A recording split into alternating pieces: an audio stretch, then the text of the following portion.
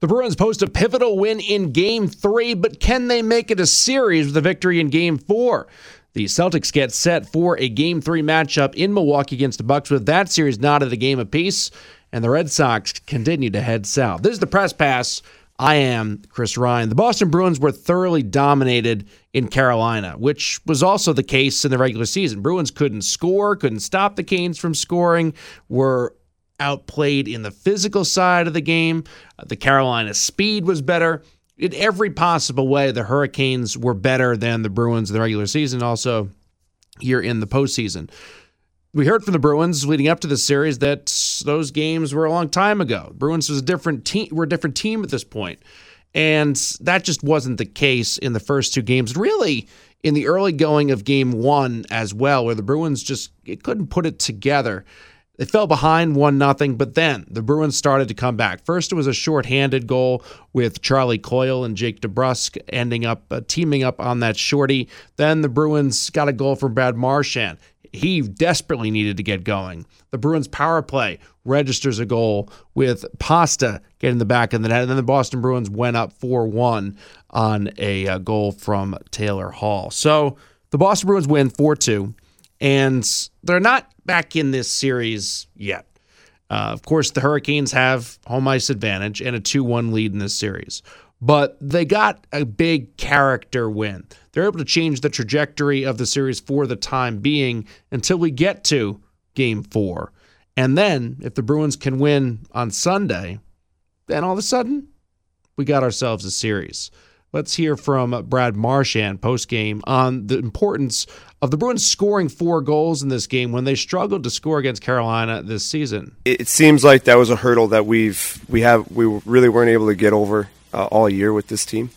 They're extremely good defensively all over the ice. The way they play above guys and create turnovers all over the ice. So we really haven't been able to penetrate the way that we've been able to in the past against teams. So it feels good to put up a few goals tonight, but again, we got to prepare again the same way that we did and even better and try to do it again. Like I said, they're going to respond. They're going to be better defensively. They're going to be better all over the ice, and try to shut that down. So it's a chess match, and we got to make some changes. They're going to do the same. But it felt good to get the 4 tonight. But again, this game's done. It doesn't matter anymore. Brad, for you personally and for the team, was there a particular moment or mentality that kind of changed the trajectory of this game and potentially the series? Well, we're not going to say the series. We're not going to look that far ahead. But again, Jake and CC, the play they made to get that first goal, I think that game could have went one way or another when they got that first one early. They seem to feed off of that confidence of getting that first goal. They always start well early, but getting that shorthanded, it just kind of calmed us down, and we regrouped after that. But that was a huge play in the game, and it got us back in it. So I think that was probably the turning point for our group. Kind of calmed us down, allowed us to regroup, get back in it, and build off that confidence that we got from that shift moving on. I also talked with the Bruins' David Pastrnak. Pasta, what do you think changed in this game as compared to the previous two? And even Butchie was saying the start was a little off for you guys. What changed, and when did it change?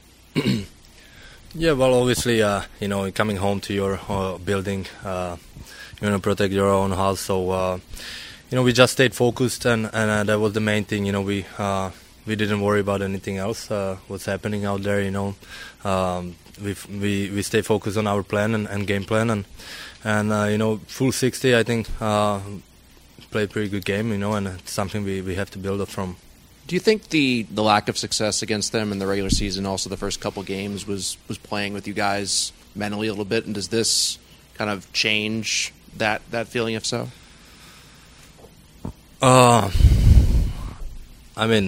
You can't really compare the playoff games to the regular season.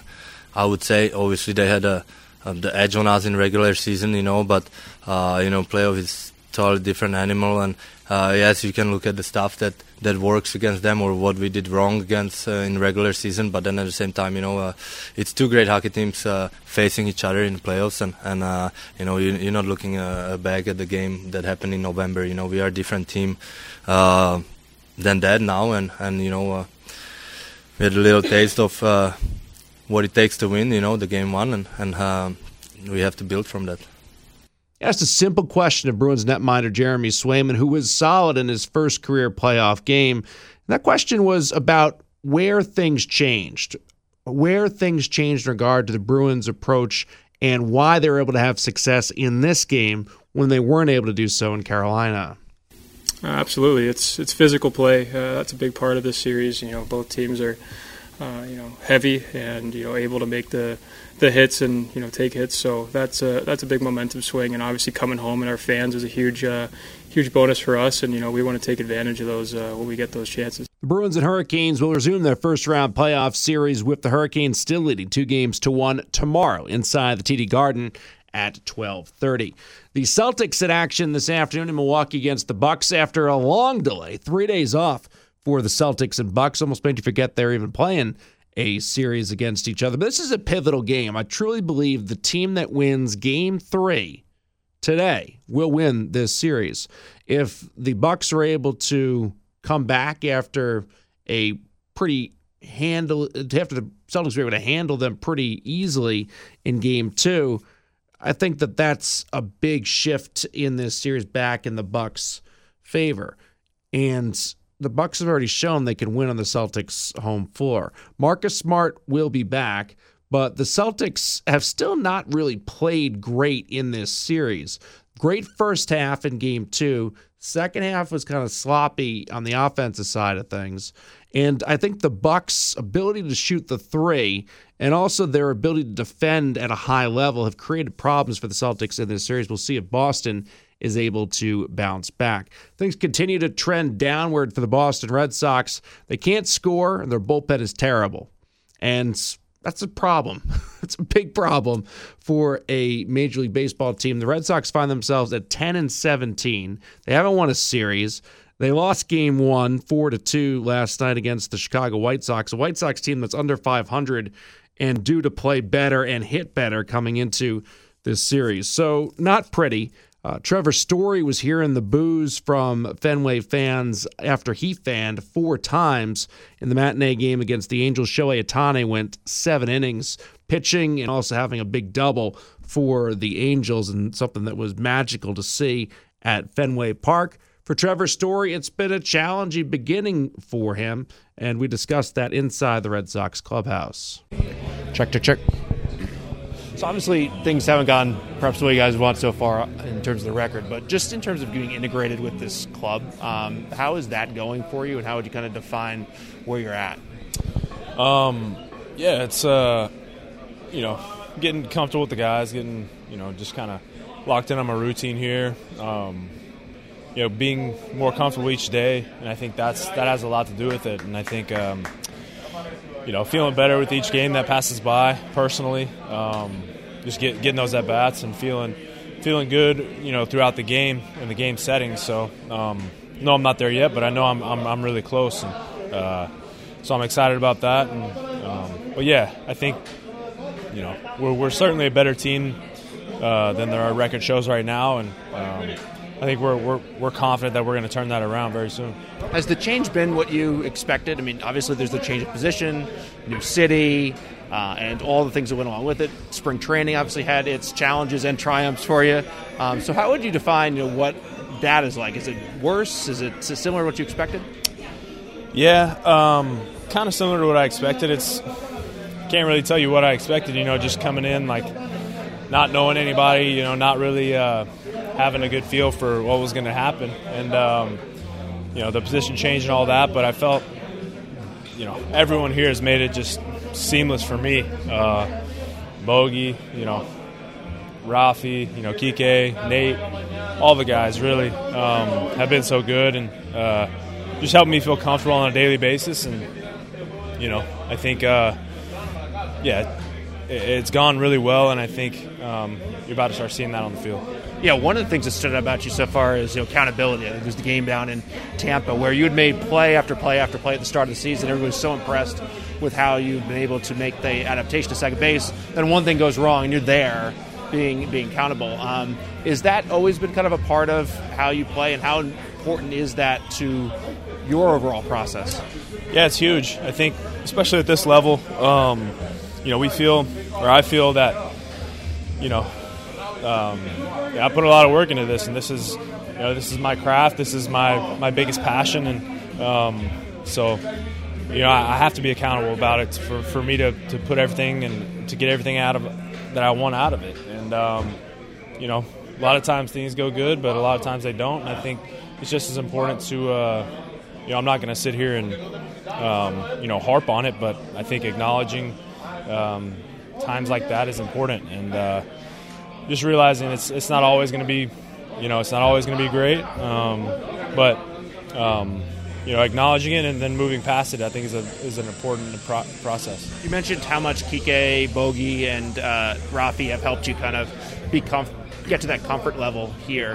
What about the way they approach each day has kind of rubbed off on you perhaps a little bit? And are you a guy that looks around and tries to see what other people do and try to integrate it into what you do, or you're pretty set?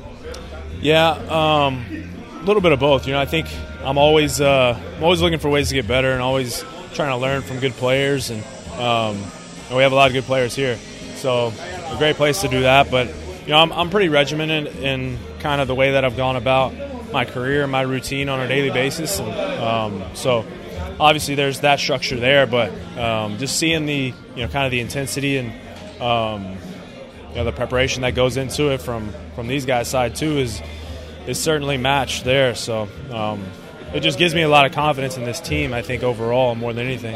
Are you a believer in good hitting being contagious and bad hitting being contagious up and down a lineup, or is it, do you put more pressure on yourself? Do you ride the high a little bit more when things are going well, or can you individualize? Because certainly you look at Bogey and Rafi have been able to have their typical type of seasons, but that hasn't always been the case with everybody else. Right. Yeah, I think we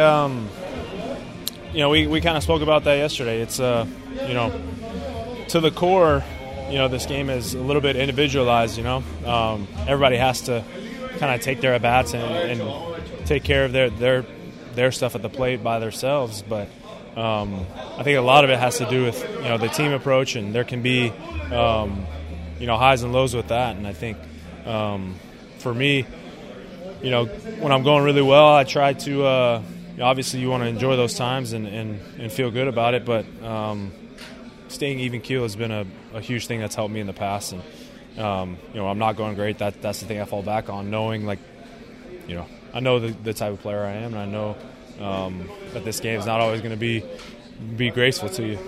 The final thing is on adapting to new pitching and guys that you have not seen before. We didn't really touch upon that earlier with the different things being comfortable. Is that one of the bigger aspects in seeing pitchers for the first time and trying to figure out what your approach is going to be? Yeah, no, it is. It's there's a lot that goes into it, obviously, and coming to a new league. I think it's just going to take a little time on that side just to get comfortable with the pitchers. How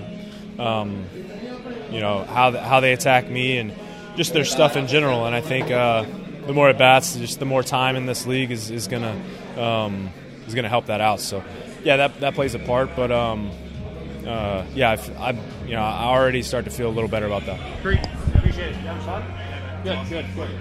So one thing that's still really interesting to kind of figure out with the Red Sox is their usage of two of their best three pitchers in Tanner Houck and Garrett Whitlock, along with Nathan Eovaldi being the third. And it seems that they're trying to figure out, how to utilize starting pitchers for what is now the requisite period of time, about 5 innings of play, and perhaps matching them with one of these guys. And, I kind of wondered whether that's the future for the Red Sox, but maybe for baseball as well, as starters go a shorter period of time. Do you want to have 8 guys that can start, mix and match guys that are going to pitch 4 innings, the guys who pitch 3 innings, and utilize your bullpen in a completely different way than really has been done before. I talked to one of the best to ever do it, Hall of Famer and tremendous Red Sox broadcaster Dennis Eckersley. Joined by Dennis Eckersley, and the way the Red Sox are using Houck and Whitlock, I'm intrigued in what you think about that, given that these guys are highly capable guys, are going to be mismatched as starters and relievers. First of all, the game is where it is. So starting there, where starters are going right now, short spring training, 4 or 5 innings. Finally saw somebody, Eovaldi, go 7. Anyway, with them going back and forth, piggyback and Whitlock, short, middle, start. I mean, it's strange. Close. It's strange. The whole thing is strange. To me, it's a matter of what is he going to do? What are they going to settle with? And even with Houck, because he can look good as a bullpen guy too. It's a good dilemma that they have with them, and I don't know where it's going to end. We just talked recently about, well, after they get to Texas, then they'll get back into maybe we'll see the 5-man rotation. Then it'll show its face then. But anything goes. I can't guess. And then you think about what's more valuable, right? To me, I don't know. I mean, when you see how valuable Whitlock could be in so many different roles, that's what's hard to manage this, Do you feel like in some ways this might be the future? Because you can make the argument that these are 2 of your top 3 pitchers on the staff, and usually 2 of your top 3 pitchers on the staff are starters. Right. I know. This is strange for all of us, If you're going to go 7 innings, to me, a great starting pitcher that goes 7 innings, the value's there. But, if you're going to go 5, I don't know. Maybe you're better off. I'll tell you what, I wouldn't want that job. He's a kid and everything. But he says, hey, maybe you'll pitch 3 today. Maybe you'll close it tomorrow. Maybe you'll do it. That stinks. Yeah. It does. Because everybody needs to know what their role is, let alone switching from. And you can't go. Once you go to the bullpen too long, you can't go back. Right? So they have to keep that in mind. Is this similar or dissimilar to like how Gossage and Raleigh Fingers were used in that they pitched multiple innings, but they didn't go from starting to then the bullpen? So do you see any similarities? Is it kind of a Back to the Future type thing in some ways? I don't think you'll see that. Yeah. Because, you want to get more opportunities to go to them. So you want to shy away from too many multiple inning relief appearances, right? Because you think about it, if you go 3, you need a couple of days off, right? But the old guys, they just kept doing it. But then again, your career's not going to be that long, going 3 innings 3 times a week. I mean, that's not going to happen. Yeah, because they have experimented with using Whitlock, those 3 innings, and piggybacking like Houck is doing now, but you can't do that more than 2, maybe 3 times a week without huge innings accumulation. I mean, as it is, how they do this and manage all this is beyond me. Although it helps that you have 14 pitchers, it does, because if you only had 11, you can't get cute. Yeah. You know what I mean? You have to stick to one thing. Do you have a sense for what this Red Sox team is yet, or is it still kind of working its way through in your mind? Well, the pitching staff is going to work its way through. We don't know quite yet because obviously Sale and Paxton, right? Yeah. So that's always sitting, hovering. Yeah. But offensively, we haven't seen this club. And this is going to be a good offensive club. I mean, I've yet to see a bad offensive club in Fenway Park, right. And this one's not going to be any different. But this isn't pretty right now. How about Ohtani and what he is able to do? Did you think you'd ever see that? No, never. We were laughing about it last night. I said I did it in Little League. Everybody does it in Little League. Nobody does it in the bigs. I know, that's sick, isn't it? It really is. But I think it's fun to see it. It is, and to be in awe of it. A guy and then the way he swings the bat last night, he was like Ichiro. Yep. On a little flip shot, and then he can go bridge anywhere at the ballpark. So I think it's great for baseball. I think he's a great guy for baseball. You saw what he did in the All-Star game. Yep. He's so accommodating and everything. That goes a long ways. Do you enjoy doing this more than playing in some ways because it allows you to kind of enjoy the game and not, because you famously had like this really amped up, tense, like kind of even anxiety kind of thing. I still have it. Yeah, but you just if kind I have a bad game, nobody knows. I didn't get the L. Yeah, you know what I mean. Yeah. But I do. I'm intense, and the pressure's off. I mean, I tell you what. Anytime you don't have to play anymore. I mean, I don't miss it. I don't miss that. Yeah. The pressure involved. So I'm trying to enjoy what I do. The old. All right, Dennis Eckersley right there. It is game 2 of the 3-game set between the White Sox and the Red Sox today. Going to the bump for Chicago's guy that's been one of the best in the big leagues early on in the season. 3-1 with a 2.48 ERA. Sat down with Dylan Cease. He opposes Nick Pivetta today. Joined by White Sox starter Dylan Cease. Dylan, what's been the key for you this year early going, particularly coming off of that Angel start? Yeah, just attacking the strike zone, being able to execute pitches and get good count leverage. I mean, that's what everybody says, but what's the mental challenge in doing that? Because it seems like, if you're a guy like Nathan Eovaldi, you got that stuff, it's pretty easy to do, but kind of hitting that mental point, how do you do it? I think... I guess just a big thing is learning yourself and kind of once you've got the experience of what sort of the big league experience is like, then you're able to kind of relax and work your way through things. It's figuring that right balance between adjusting too much, adjusting too little. And then it's kind of getting in that flow state and trusting what you've been doing. When did that happen for you? I saw a glimpse of it last year. And then this year it's been happening more often.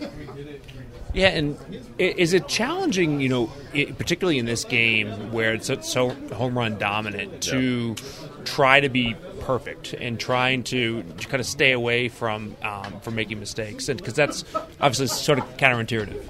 Yeah, I think it's okay to have that goal, but also you can't let it make you nibble or anything like that. It's got to be aggressive attack, and if you happen to have one of those days where you're executing, then it can feel like you're perfect. But yeah, that's never going to be very realistic. Both the White Sox and Red Sox kind of find themselves in a difficult spot here at the beginning of the season, and similar in that a lot of talent, good roster, veteran team. You feel like you should be playing better. What is it like early on, knowing that it's such a long season, but you're not where you want to be?